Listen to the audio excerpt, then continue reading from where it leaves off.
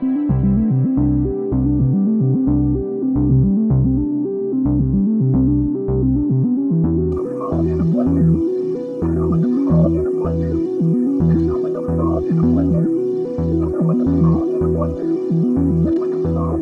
and welcome to Magic Numbers. This is episode number 77, and today I'm going to be talking all about the battles. But of course, before we move on to that, this podcast does not make itself for nothing. So I would like to thank my sponsors, first and prime mtgazone.com, who are sponsoring me and who are giving me a good home for my merry ramblings as I write articles for them.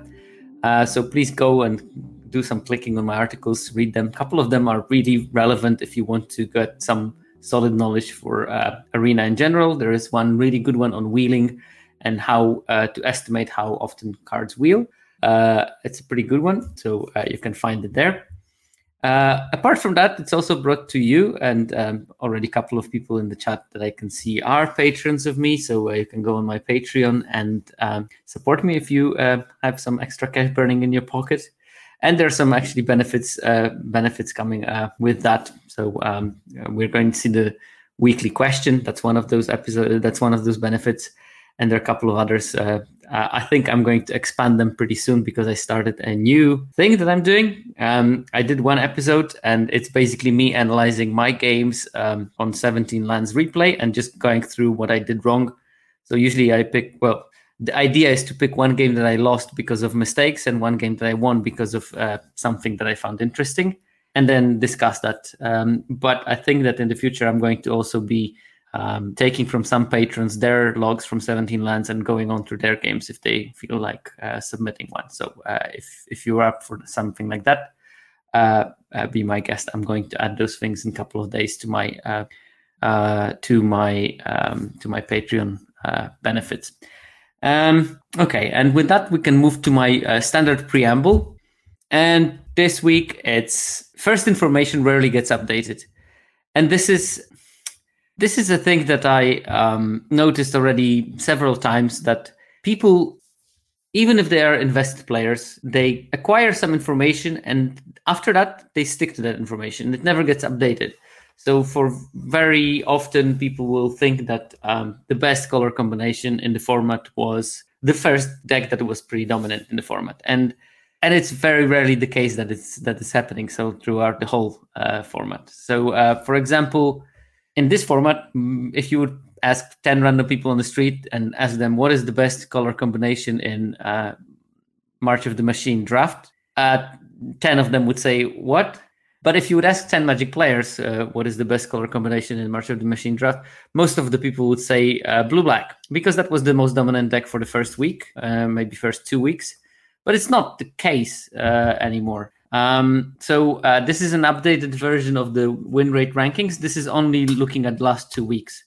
And the best archetype for now, at least in terms of the win rate, is blue-white. Then blue-black is at 57%. Slightly lower, so blue-white is at 58%. And then you have a whole bunch of decks that are quite close to each other. I would say close enough not to see a big difference between them. They're all between 55.4 and 53.6, so less than 2 percentage points win rate difference between them. And it's like Simic, Selesnya, which is fourth. It was really low in the first weeks, but now it clawed its way back to being the fourth most winning archetype. Arguably, the differences are so small that you can't really, put too much strength on it, because it's just 0.1% higher than Golgari. And then you have Boros at 54.6, Izzet at 54.5. Then you have a maybe slight drop. Gruul and Rakdos are 53.9, 53.6. And then Orzhov is way in the back at 51.9. Don't worry, Chronic33 in the chat. If Orzhov works for you, then it works for you. I mean, just play it or share your secrets with us, because clearly people did not manage to figure out how to make Orzhov work, moi included. But this is the slight change that we had from the first couple of weeks. Blue-black is still a good deck, and hopefully at the end of this seminar you will see that it's a very, very, very different deck from blue-white, and they should be played very differently. even though they share a color, which is quite interesting and quite exciting for me when I figure that one out. Okay, that brings us to the Patreon question of the week. We're continuing with Marius and his questions about conspiracy theories related to arena drafts. And he asks, do chase rares pop out in drafts less frequently? Because that's one of the conspiracy theories, that WotC seeds the packs so that the good constructed rares are not being opened in them. So I don't have a clear answer for that, because for different people, different cards are chase rares, but these are the least seen rares when you open a pack. I analyzed, several tens of thousands of packs, only looking at the first pick, so you can see the whole booster. And the least seen rare was Bloated Processor at 244, and it was an outlier. There is always like one card that is a slight outlier, just combination of bad luck on opening the Bloated Processor. I mean, you can argue that you can see some cards that are constructed playable. Etali is among those 15 least seen rares at 282. I guess Invasion of Gobakhan is a card that can be played, then that's at 285. But you don't see anything that really strikes you in the eye and you see, wow, these cards are busted. I mean, Baral and Karizev is one of the least seen rares. I don't think it's going to see constructed play. Kogla and Nidaro, same thing. And then you can go to the most seen rares. And there, Omnath Locus of All is the most open one. This is another outlier. It's 20 instances more than the next Nahiri's Warcrafting, which is a playable card in constructed Nahiri's Warcrafting, and it's 334. What other cards do we have there? Actually, is there anything that is very playable and constructed in this format? I guess Knight Errant of Eos at some stage may be a playable card. Polukranos may be playable at some stage when they will remove all the value piles with a bunch of removal. But you don't also see in that they are particularly weaker than the cards that were least seen. So I think looking at the data, it does suggest that there is absolutely no method in what rares are opened more and which ones are opened less. That's the general conclusions that I had from that. So hopefully that answers Marius's question, and we can move to the actual topic of the presentation.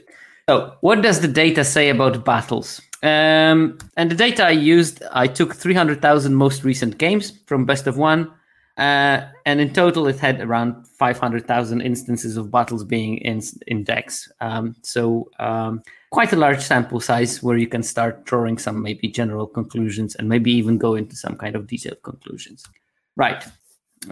So let's look at the base games played win rate of the battles. I divided them. I'm going to show all in this particular graph just to show you how close they are to each other in terms of the win rates. But the best battle in terms of games played win rate is Battle of New Phyrexia, 58.3%. It's in the best archetype and actually has the win rate close to the average win rate of that archetype. So it's nothing like super exceptional when you look at the win rate of that card. So the decks that contain it are not some kind of a busted card that is way above what it should be. Then you have the Battle of the Invasion of Amonkhet. I shortened them. I just wrote the number of the name of the play because they are all starting with Invasion of, which actually made my data analysis much easier because they were next to each other, so I could easily find them all without going around the spreadsheet and copying them where I should. And then we have the Invasion of Segovia, 56.6, Innistrad, 56.2. Segovia is the one that makes 2 Krakens. Innistrad is the one that gives -13 to something, and it has flash.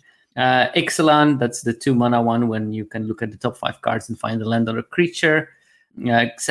Xerx or Xerx? Xerx.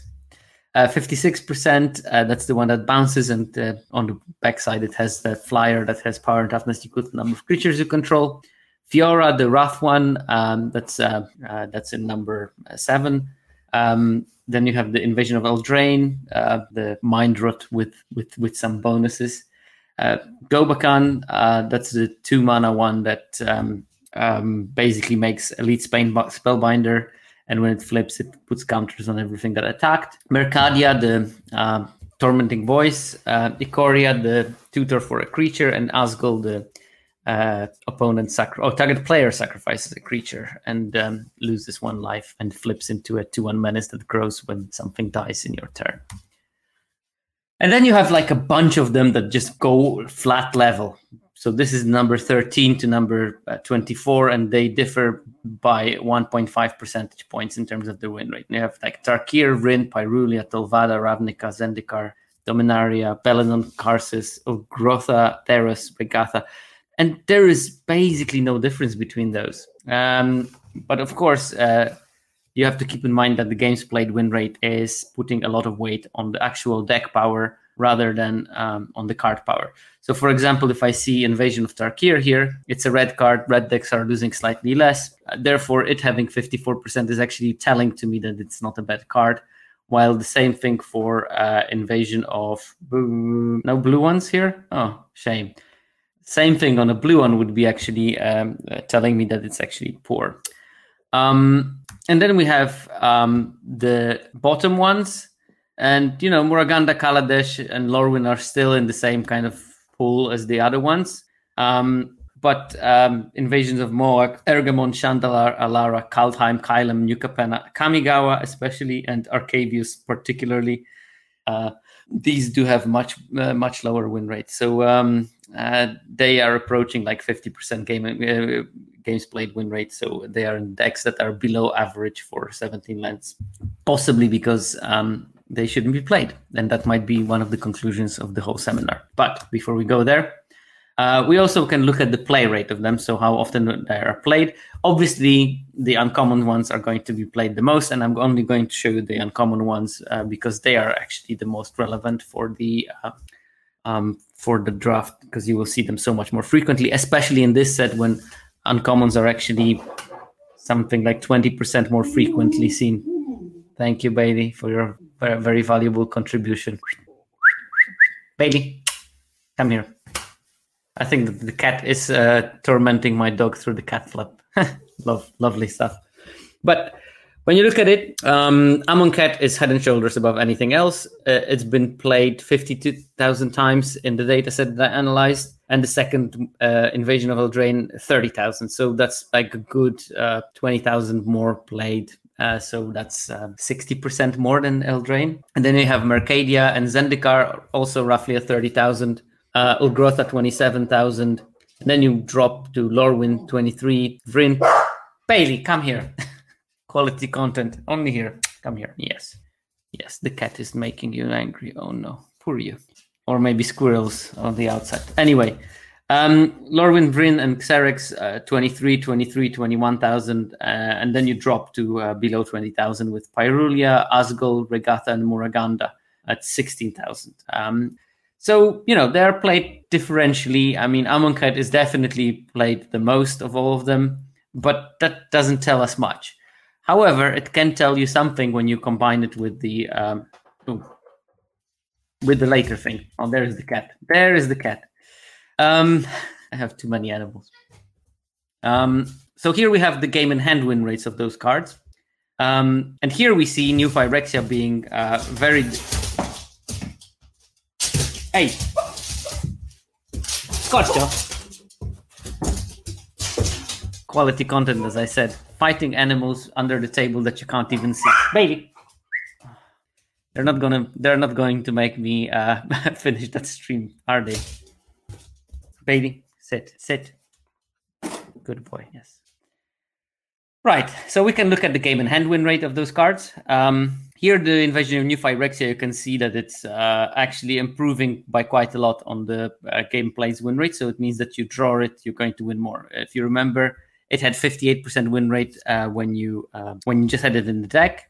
But when you draw it, it goes up to 63. So it means it's actually a card that actively makes your deck better, and by quite a lot. My God, it's absolutely impossible today with the animals. Amonkhet 61.6, so also an increase on the regular 57% win rate when it's in the deck. So this actively also improves your deck.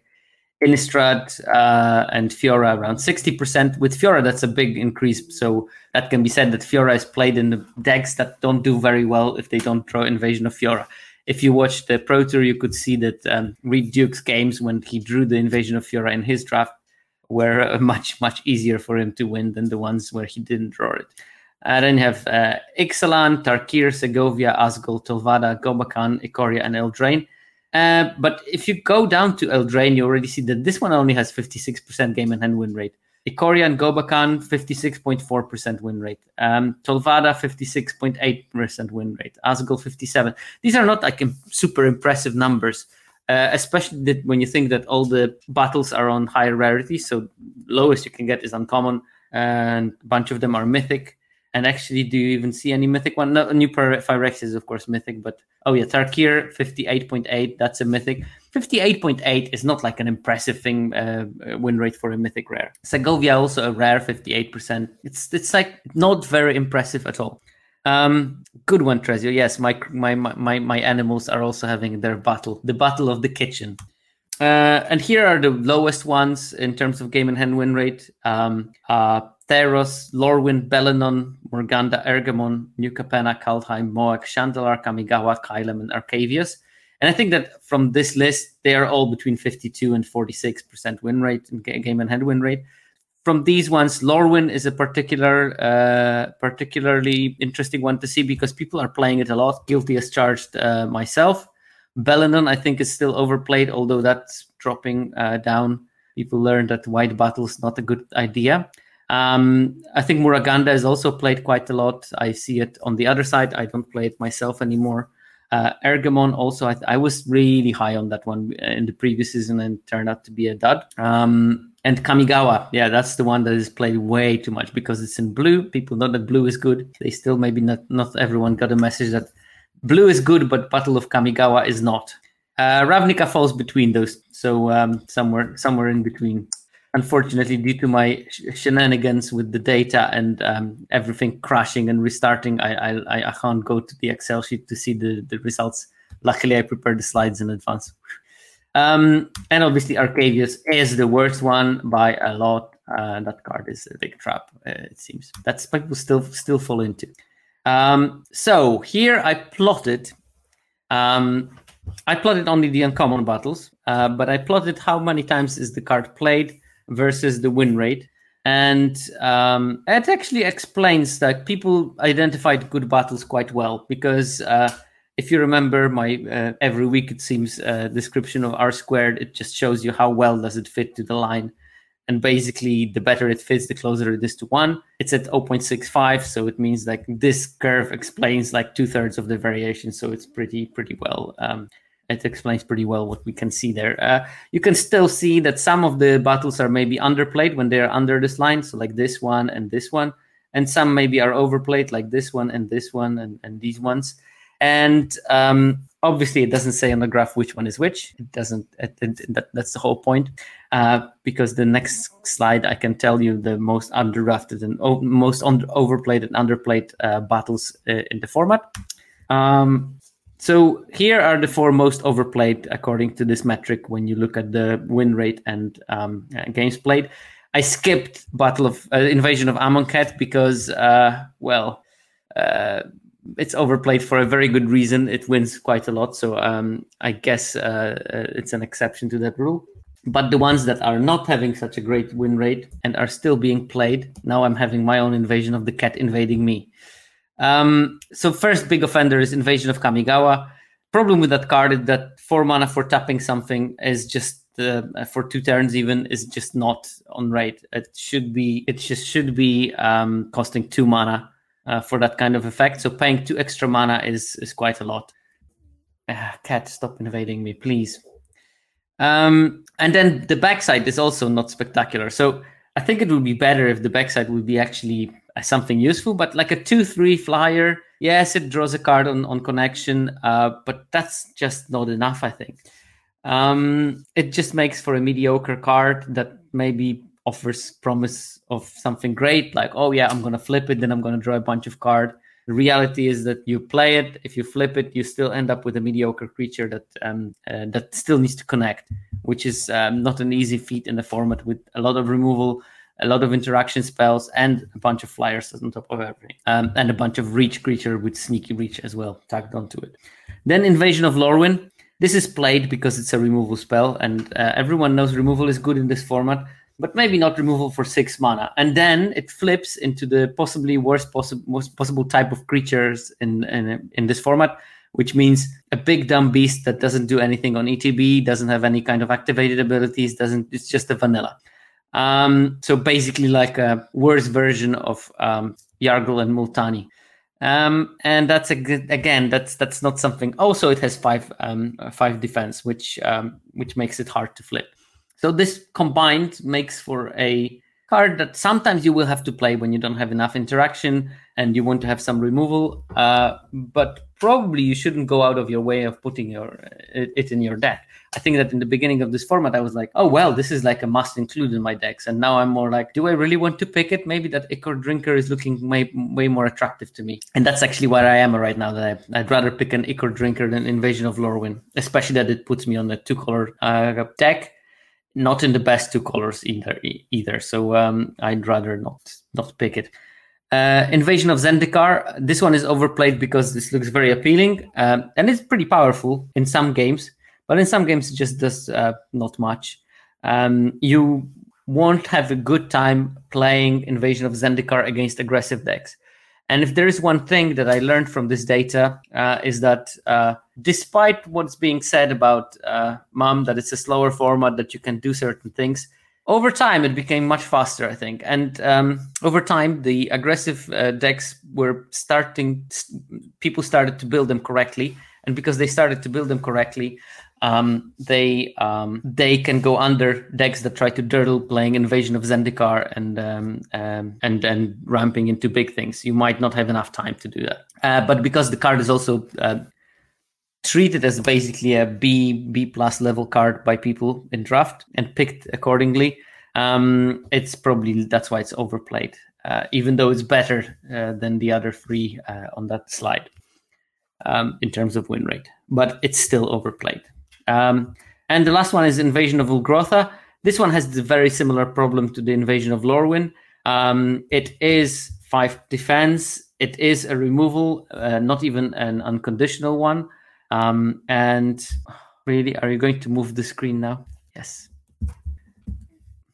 Yes, that's my cat trying to completely ruin the stream. First fighting with the dog, now moving the computer like a crazy maniac. Yeah, go in the camera, let people see your face. Sure. You had your food, you're not getting any more. Wow, this is going to be definitely class content in terms of me struggling with the animals yet again. So backside of it is better because it has evasion and it grows and it can be pretty scary. I had a couple of games when this thing got out of control. It negates some strategies, which is worth knowing. So I think Invasion of Ulgrotha is a great sideboard card against Rakdos Sack because it's hard to race with sacrificing your creature when this thing grows every time you do it. Okay, so now you want to be also in the camera. Yes, you are. But that doesn't mean that you can. Move on to your face. Yes. Cats have one thing, and that's relentlessness. But still, even at 5 mana, it's just not good enough most of the time. And again, it's being picked as a premium thing that you want to have in your deck at all times. Since when are you playful? You're old. You should be lying down and sleeping at this time. And we go here. Good. Thank you. I'll have to probably refeed him.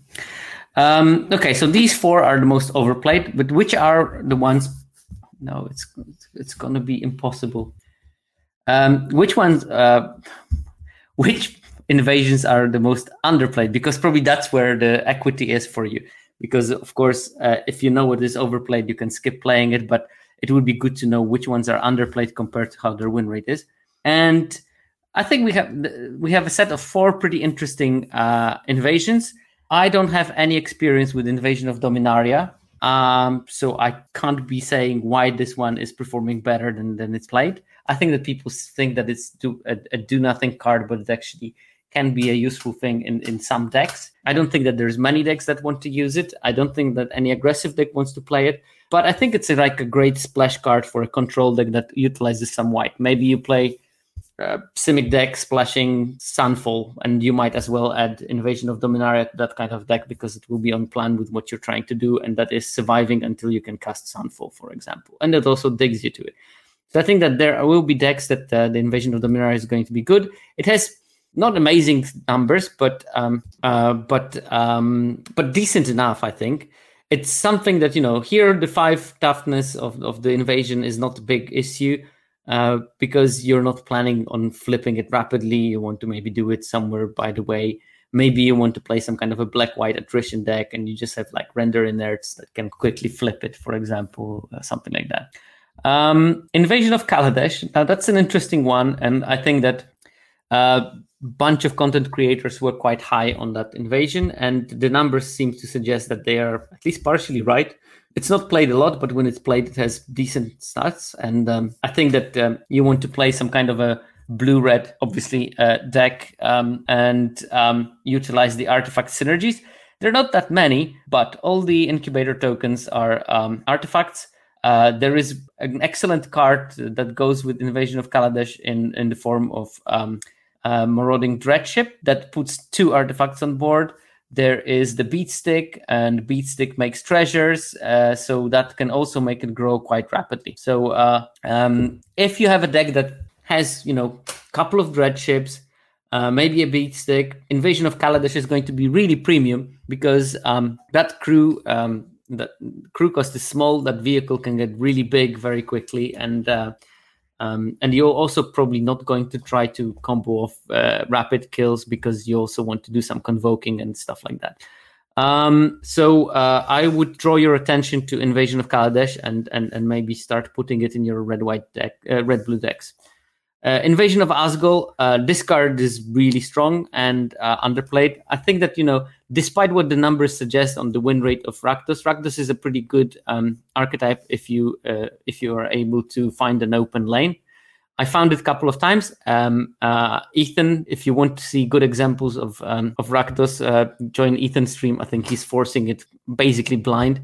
And big part of the success of Rakdos in his case was that all the multicolor spells in Rakdos are just basically custom made for you. You will get it. No other colors will steal it to splash it as a one-off.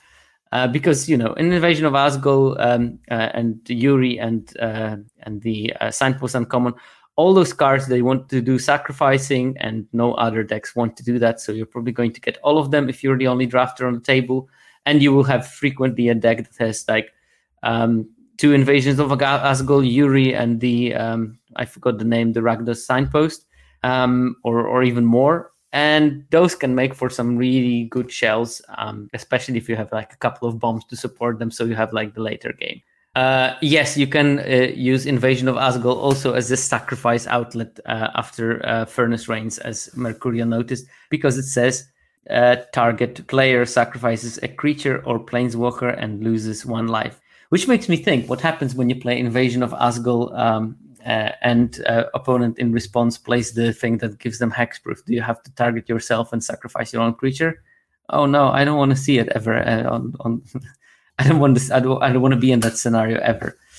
Stormclaw Rager, thank you very much, Leaky Pillow. And Invasion of Asgol has really strong numbers. If you looked at the game and hand win rate, it was definitely in the top 10 of the best invasions. When you think about it, that it's only an uncommon, and except for Amonkhet, all of the cards that are higher than that are rares and mythics. It should tell you something about the power of that card. So that's how strong it is. 57.1% game and hand win rate, pretty decent. And then the last one is Invasion of Pyrulia. Another card I really like because of the cost. I do like that it's 2 mana. I can play it early, fix my draw, get my land, and then, yes, I'm not playing a 2-drop, but then I'm fixing myself for the later game quite efficiently. And it flips into a solid 4/4 that I flipped without a problem in my blue-green decks at some stage, giving you this extra creature. And also, it makes attacking pretty awkward because even if you didn't play a 2-drop, you play a 3-drop, and then can they commit with everything and leave the invasion unblocked? Very often not. And because very often they cannot, very often it will anyway stop some attacks despite not playing a 2-drop. So there is disadvantage on that. And I think, not only you draw a land most of the time, but also you scry 3, which is basically a drawing of a card. It has some vibe of, Growth Spiral into it, but Growth Spiral that can actually flip into a decent creature. Okay, so these are the most underplayed, and I would really recommend that you look at those cards next time you draft and maybe try to see if they can fit in your deck, because there is some power in them if you know how to utilize those battles efficiently. And here we come to the point, how to utilize those battles most efficiently.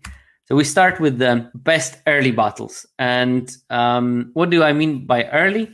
I calculated the games in opening hand win rate and then games played win rate. So basically, if a card is good early, the opening hand win rate is much higher than the games played win rate.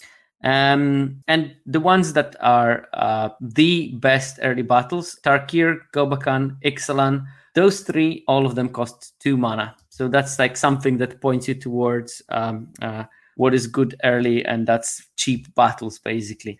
And you also will see that Gobakhan is white, Tarkir is red.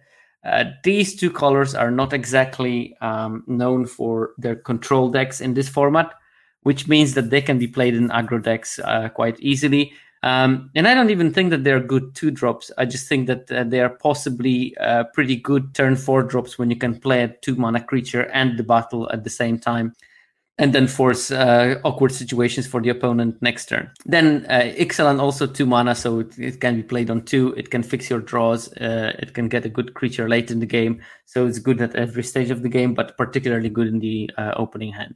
Then Innistrad is a 4-mana battle that you basically kill something.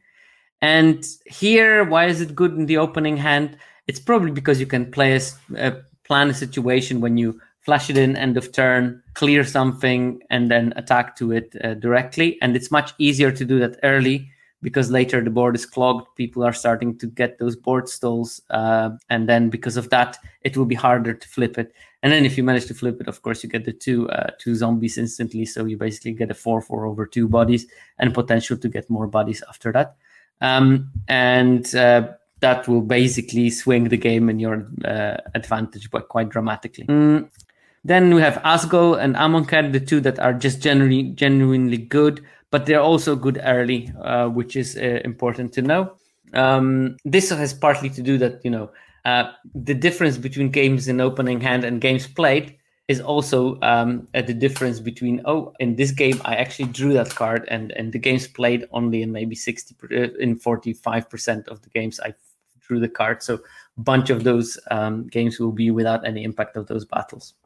Then you have the battles of Mercadia, New Phyrexia.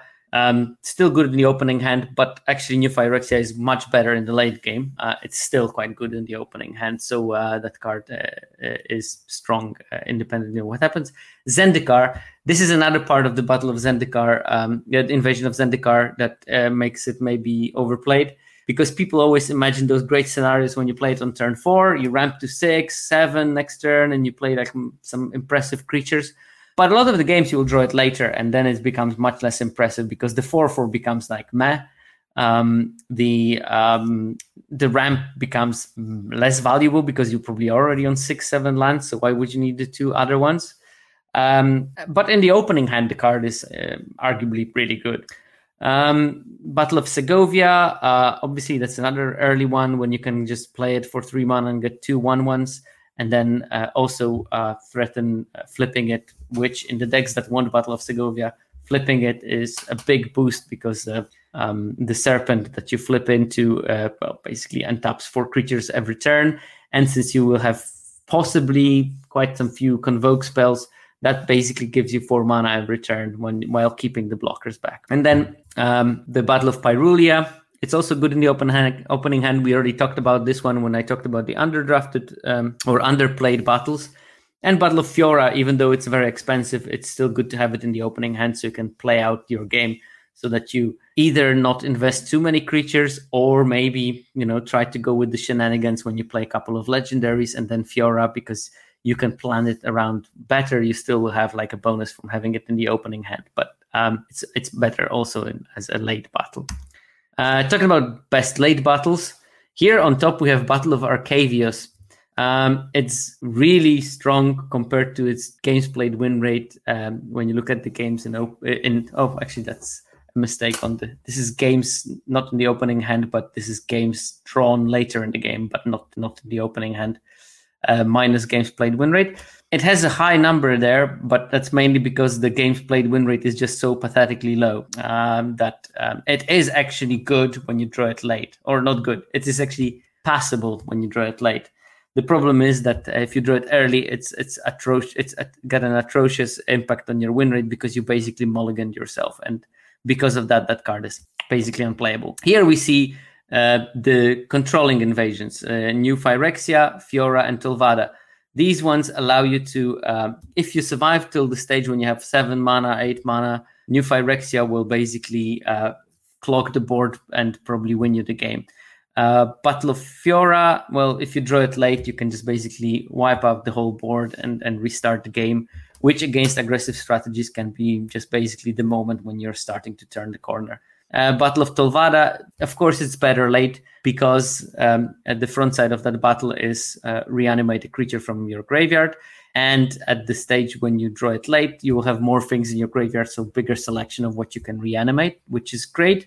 And also you can play like turns when you can flip it, and flipping this one gives you basically a hard to beat card that generates a 2/1 flying lifelinker every turn. So it's hard to win against that kind of value engine. And Amonkhet is still good late because very often you will actually snipe one card from their hand. Again, graveyards are going to be fuller, so you're going to get a bigger choice of what you want to have the thing come as a copy of. It's a natural 2/1, if not 3/1 in that stage, which is always good when you're playing this kind of deck that wants to lead to later games. Battle of Ikoria. This one, again, it grows with the game because the more lands you have, the more X you can pay for the front side. So if you have like 7 mana, you can bring a 5-drop on the battlefield from your deck. Non-human, worth noting. Bonders cannot be called by Ikoria. So it's pretty expected that this one will have games drawn quite higher than the games played win rate. Invasion of Karsus. This again lets you play around and make sure that you sculpt the board in such a way that it hits the opponent very hard and it hits you much less hard.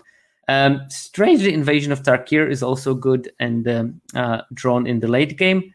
I guess the 2 damage to something is still strong enough, and then the threat of flipping the dragon is quite a big game changer.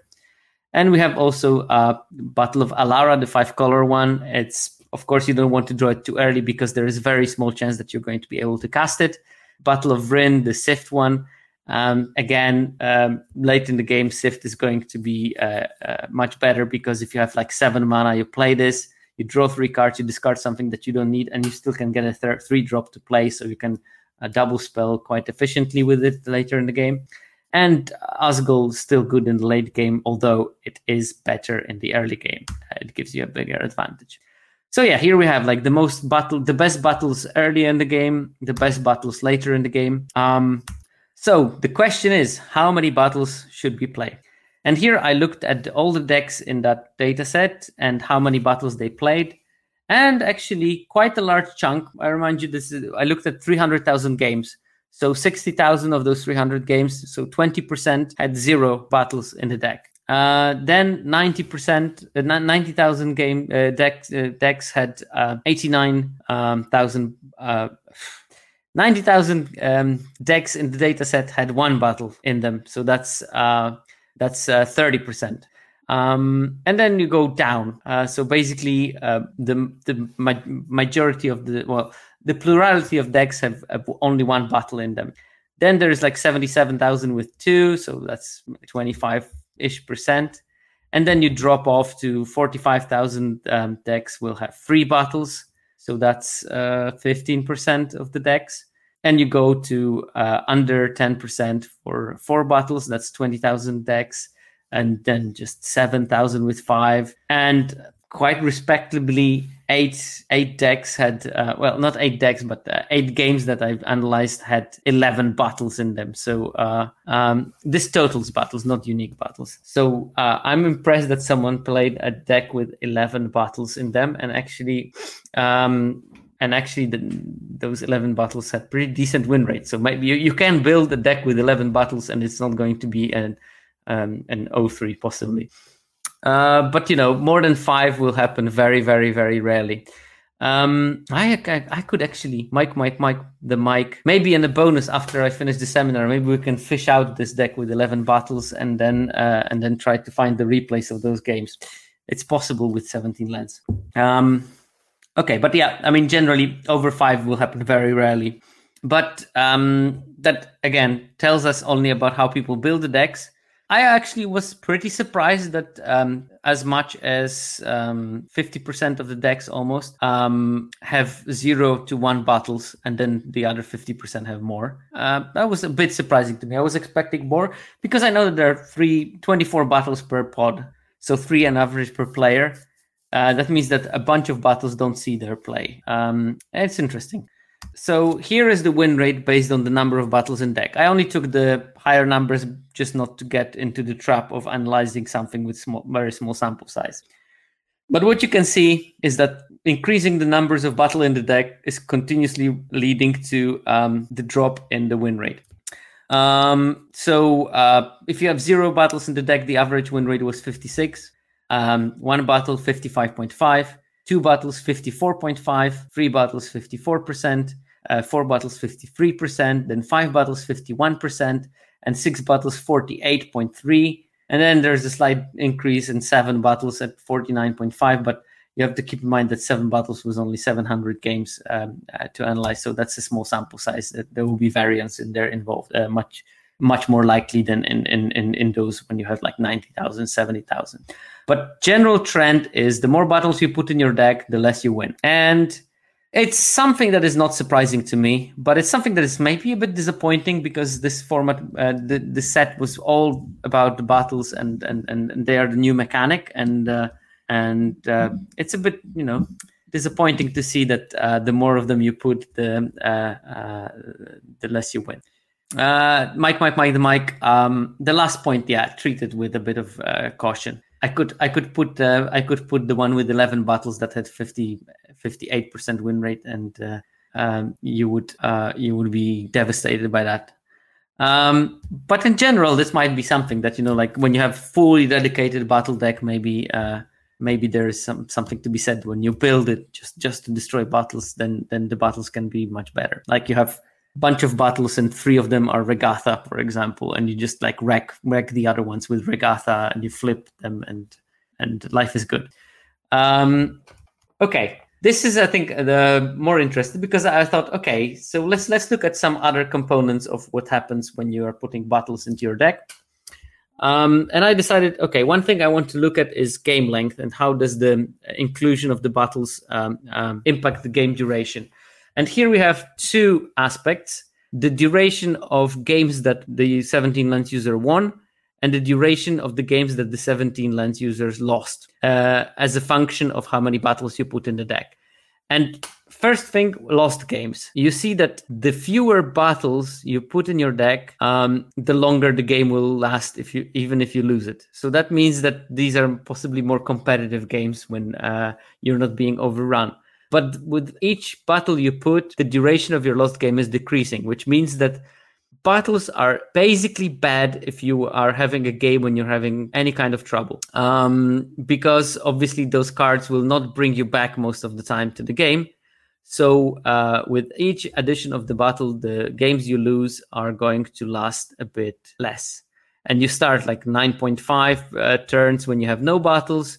And you go down to 8.9 turns when you have 7 battles. And it is basically linear and quite stable in terms of how it drops. So this is something that will make me very wary to overload on the battles in general. But there can be alternative explanation why this trend is happening. And one explanation is that not every deck wants battles, and we're going to look in a second which kinds of decks want battles and which kind of decks don't want battles when we look at the specific data for color combination. But yeah, the disappointing part of it is that yes, putting battles in your deck will make you lose games faster, and that's bad for particular style of the decks. And that means that, for example, if you're playing like a deck that wants to go longer, you probably should play few battles. In terms of won games, the games you win in the decks that have no battles last around 9 turns, maybe 9.05 turns. And then it sort of increases 9.2 for 1 battle, 9.25 for 2 battles, 9.3 for 3 battles. So the games it takes you longer to win when you have battles. And that's not necessarily bad. But in general, it is something that you should look into it. That also, if you play 3 battles, you probably want to play a deck that wants to play a longer game. So you don't want to play cards that are good for like decks that want to kill very fast. And this is, again, suggesting that you want to put battles in moderate amount in your control decks. And you probably want to skip battles almost altogether in the decks that are strictly aggro. And yeah, we're going to look at it a bit later. Then actually there is like a slight flattening, but I wouldn't call it a drop off. I would say that just it stays at this level between 9.2 and 9.3 turns. As you increase the number of the battles. So like adding extra battles is not going to make you win longer. It probably will have very little impact on the game duration. But it is true that putting many battles in your deck will make you lose some games very quickly. And I'm pretty sure that it's going to be that you're going to do all right in some games, but in the games when you draw like 3 battles, you're going to just get overrun very quickly, and there's nothing you're going to do, and that game is going to end quicker. Therefore, the game duration will be decreased. The average game duration will be decreased by those type of games.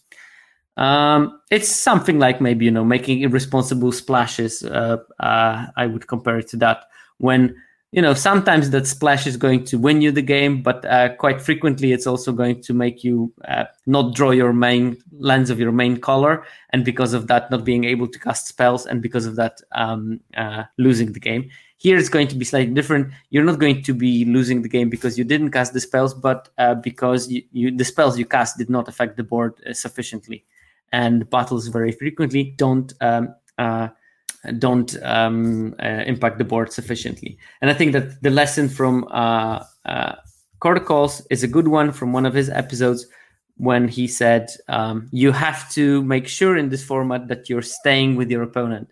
And putting too many battles in your deck will not let you stay with your opponent, because they will be playing creature, and you'll be playing creature, battle, and then what? They probably have overrun you already and still are capable of leaving blockers behind to protect the battles, so you'll never be able to flip them. So I think that this is the table of this seminar. So let's spend some time on that. Here we have color pairs, and here we have number of battles in the deck. I only looked at 0, 1, 2, 3, 4 because these have the highest sample sizes, and because of that I could get some kind of a reliable value of the win rate for each of them. And inside of the table obviously are the win rates. And here we can look at blue-white, 0 battles, 59.7% win rate. 1 battle, 58.4% win rate. 2 battles, 57 win rate. 3, 56.45, and 4 battles, 52.4. You can see that there is a very strong linear drop of win rate in blue-white, specifically when you put with every battle extra that you put in your deck. And white-black, it's basically as low win rate across the board, but still 0 battles, 52.5, and then it drops to 50% when you have 3 or 4 battles. So it also has that dropping trajectory. Another white archetype, white-red, 56.5 win rate when you have 0 battles, drops to 55.5, 53.5, 51.5, and 50.5. So again, stable drop-off as you increase the number of the battles. And white-green, last of the white archetypes, starts at 57.8 when you have no battles. So this is one of the stronger lessons from this. When you play white-green, don't put any battles in it. And then drops to 55.8, 53.7, 54.2, 51.5 as you put 4 battles. So all the white colors, with every battle that you put in, they decrease their win rate. And that's something really to keep in mind. And I would say that for me, this is a signal. If I play white in my deck, I want to have between 0 and 1 battles, with probably most of the time, I probably want to have 0 battles. In the most common decks, I assume that there will be sub-builds of white decks that are doing fine with a lot of battles, but they are going to be rare and they will be very specific decks, and you should be able to identify those kind of decks and figure out what you want to do with them and how you want to play them. But they are not going to be the bulk. This data is based on the bulk, and in most cases, white, blue, white, black, or white, blue, white, red, and white, green, because these are actually the playable archetypes. They want to be on the more aggressive side, and because they want to be on the more aggressive side, they will rarely want battles. They will maybe want one specific one that fits with the plan. If you play white-red, you probably put Invasion of Tarkir in your deck anyway, because it does what you want. Or maybe you want to put like Invasion of Regatta for extra reach. I don't know. And I think that the important part is that if you play those white decks and if you play invasions in those, you want to play invasions for their front side, and you probably don't have enough power to play an invasion and try to flip it and then win the game. So you probably want to play them, but not flip them. So you want to play them only for the face value. And that will be my guess. And then you want to have no more than one of those. Then we look at the blue-black, and the picture is very different. Like 0 battle blue-black decks, 56% win rate. 1 battle, 57. 2 battles, 57. 3 battles, 58. And then it drops at 4 to 56.5, which is still reasonable. So you can see that in terms of blue-black, the win rate independent of the number of battles that you have in your deck is relatively flat. Now, this is going to be very much boosted by the fact that the most played battle invasion in blue-black is going to be the invasion of Amonkhet. So yes, if you have like a couple of invasions of Amonkhet, you will not going to be sad at all. Even if you have 3, you're going to be probably quite happy. So it's worth noting that this is very much inflated by invasion of Amonkhet being the most played invasion, and then it bumping the whole archetype. But because of that, you just know also that you can play any number of invasions of Amonkhet, and it's fine. Blue-red, also pretty flat, 54 with 0 battles, 56 with 1 battle. Then it goes back to 54 with 2, 52, 53 with 3, and around 53.5 with 4. So also slightly flat, but there is a slight bump with having 1 battle. So maybe don't exaggerate, don't go all in on the battles in this archetype. But it's fine to play them in there, and fine to play multiple copies. It shouldn't be detrimental to your win rate. Blue-green is basically flat: 55.9, 55.4, 55.6, 55.7, 55.1. At all the numbers of the battle of the invasions that you're playing in those. So blue-green doesn't seem to care how many invasions it plays, and I think that because it counts splashes in this statistic, it counts all the splashed invasions that you put into your blue-green deck as well. But good news for you if you're playing blue-green and you want to play battles. That's probably one of those archetypes when you don't mind playing more. Very interesting piece of data for me is black-red, which actually has the lowest win rate when it has 0 invasion at 51.8. So if you play black-red and you have 0 invasions, you have the lowest win rate. And here I think that at least part of that result is due to the fact that if you play black-red and Invasion of Asgol didn't wheel, and you probably got an Invasion of Asgol on your pod, then you're probably shouldn't be drafting black-red. And then it increases to 53 at 1 invasion, 53.5 at 1 invasion, 53.5 on 2 invasions, 54 at 3, and 55 with 4 invasions. So black-red, it seems, the more invasions, the merrier. I assume that you also want to pick the good ones, so the Invasion of Asgol, maybe Invasion of Mercadia, maybe Invasion of Eldraine. All those kind of things will fit quite nicely into that deck. Because it's pretty much small ball deck in terms of like, it doesn't have like big chunky creatures. Maybe you will have a couple of bombs, but because of that, I think accruing this slight value by playing battles is something that you want to be in, might be interested in black red specifically. Then black green is very similar to Simic. 55.6, 55.2, 54.7, 54.8, 55.7. Respectively from 0 to 4. So again, flat level, you want to put, you don't mind how many invasions you put in your black-green deck. It seems all is fine in your average black-green deck. I mean, obviously, you have to think about whether your specific deck can accommodate multiple invasion, but at least it seems to me that the black-green can accommodate multiple invasions without bigger problems. And then red-green, the Battle Buster deck, it seemed. And indeed, this is another one apart from the black-red where having 0 invasion is the lowest win rate, 52.8. And then having 1 is like 55.2. And then it drops to 54, 53.5, and 55 at 4. So at least there is traces of signs that you can play multiple invasions in this red-green in this sort of like battle defeating focused version of the deck, but there doesn't seem to be like a massive benefit from putting multiple battles in those red-green decks. So yeah, there we go. This is the money table of this seminar, looking at color specific win rates depending on how many battles are there in your deck. And I think that looking at this data, you can learn quite a lot about the format.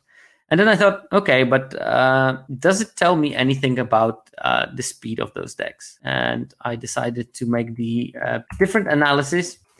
I looked at the win rate on each of those colors, depending on when the game was ended. And all the results that I found that the sample size was big enough, I put in this table, I colored it so that you can see like red being, of course, high win rates, blue being low win rates, because maybe the numbers are quite small when you look at them. But I think, again, the most interesting thing that I find in this graph is the difference between white-blue and blue-black decks in this format. So when you look at the white-blue, games that end turn 4, 5, 6, 7, 8, over 60% win rate. So white-blue wants to win those early games. It's really strong in getting those early wins on the table. And then the longer the game lasts, the smaller the chance for you of winning. So on turn 9, it already drops from 62% to 56%. On turn 10, the games that ended on turn 10, the white-blue players only won 52% of their games. In turn 11 to 15, it drops to like 47, 45% basically. So if you're playing blue-white, canonical builds, because again, we're operating on large data sets, most decks are going to be the decks that are most canonical for the archetype. I'm pretty sure that you will find some blue-white decks that can play the longer game. But most canonical decks, they want to really win by turn 8, and then it becomes an uphill struggle when you go past the turn 8. You will frequently not have tools to win. But it's a completely polar opposite for the blue-black decks. When games that end on turn 5, 6, 7 are around between 48 and 51% win rate, which is not spectacular when you think that this is allegedly the best archetype in the format. Then it goes up to 56% at turn 8, 58 at turn 9, 59 at turn 10, 61.5, 60, 60, 60, 58, 58 at turns 11 to 16. So blue-black does polar opposite of the blue-white, and it doesn't win the games that end early. It doesn't have the tools to probably end the game sufficiently early, but it has really, really big advantage when the operator of the Dimir deck manages to draw the game into the late game. Now, all the white decks. Well, let's not look at the white-black. It just seems to be relatively bad across the board, but white-red and white-green, they all have the same trend as the white-blue. So white-green wins 68% of the games that end on turn 5 that it is involved in. White-red wins 68% of the games that end on turn 5 that it's involved in. And they have the over 60% win rate until turn 7, and then it drops off and quite dramatically. So, for example, white-green wins on 55% of the games that end on turn 8 still, and then goes to 52, 49, 50, 41, 43. So, basically, those decks don't win much when the game lasts over 10 turns. Same with white-red. 54 at turn 8, 50 at turn 9, 45 at turn 10, 42 at turn 11, 42 at turn 12. So again, it's a very steep drop off if you cannot close the game before turn 10. To some extent, blue-red has the same thing. The colors just mean Ibieta. The colors just mean win rate if the game ends at this particular turn. So, for example, here, dark red, it means that white-blue decks win a lot of games that end on turn 6. And this is just basically to show that some decks, if the game lasts longer, they will have struggle winning. And some decks like blue-black, if the game lasts longer, they have a much bigger chance of winning. Actually, blue-black is the only deck that can win those late games. That's possibly the secret of its dominance. It can prolong the game, and then when the game lasts longer, they will most likely win. I mean, most likely 60%. That's still quite a lot. So blue-red and red-green also have the similar trend. They will win the games quite happily until turn 8, and then after turn 8, they start deteriorating, but not as much as the white decks. It goes down to 48, 40, 47% win rate as the game lasts over 10 turns.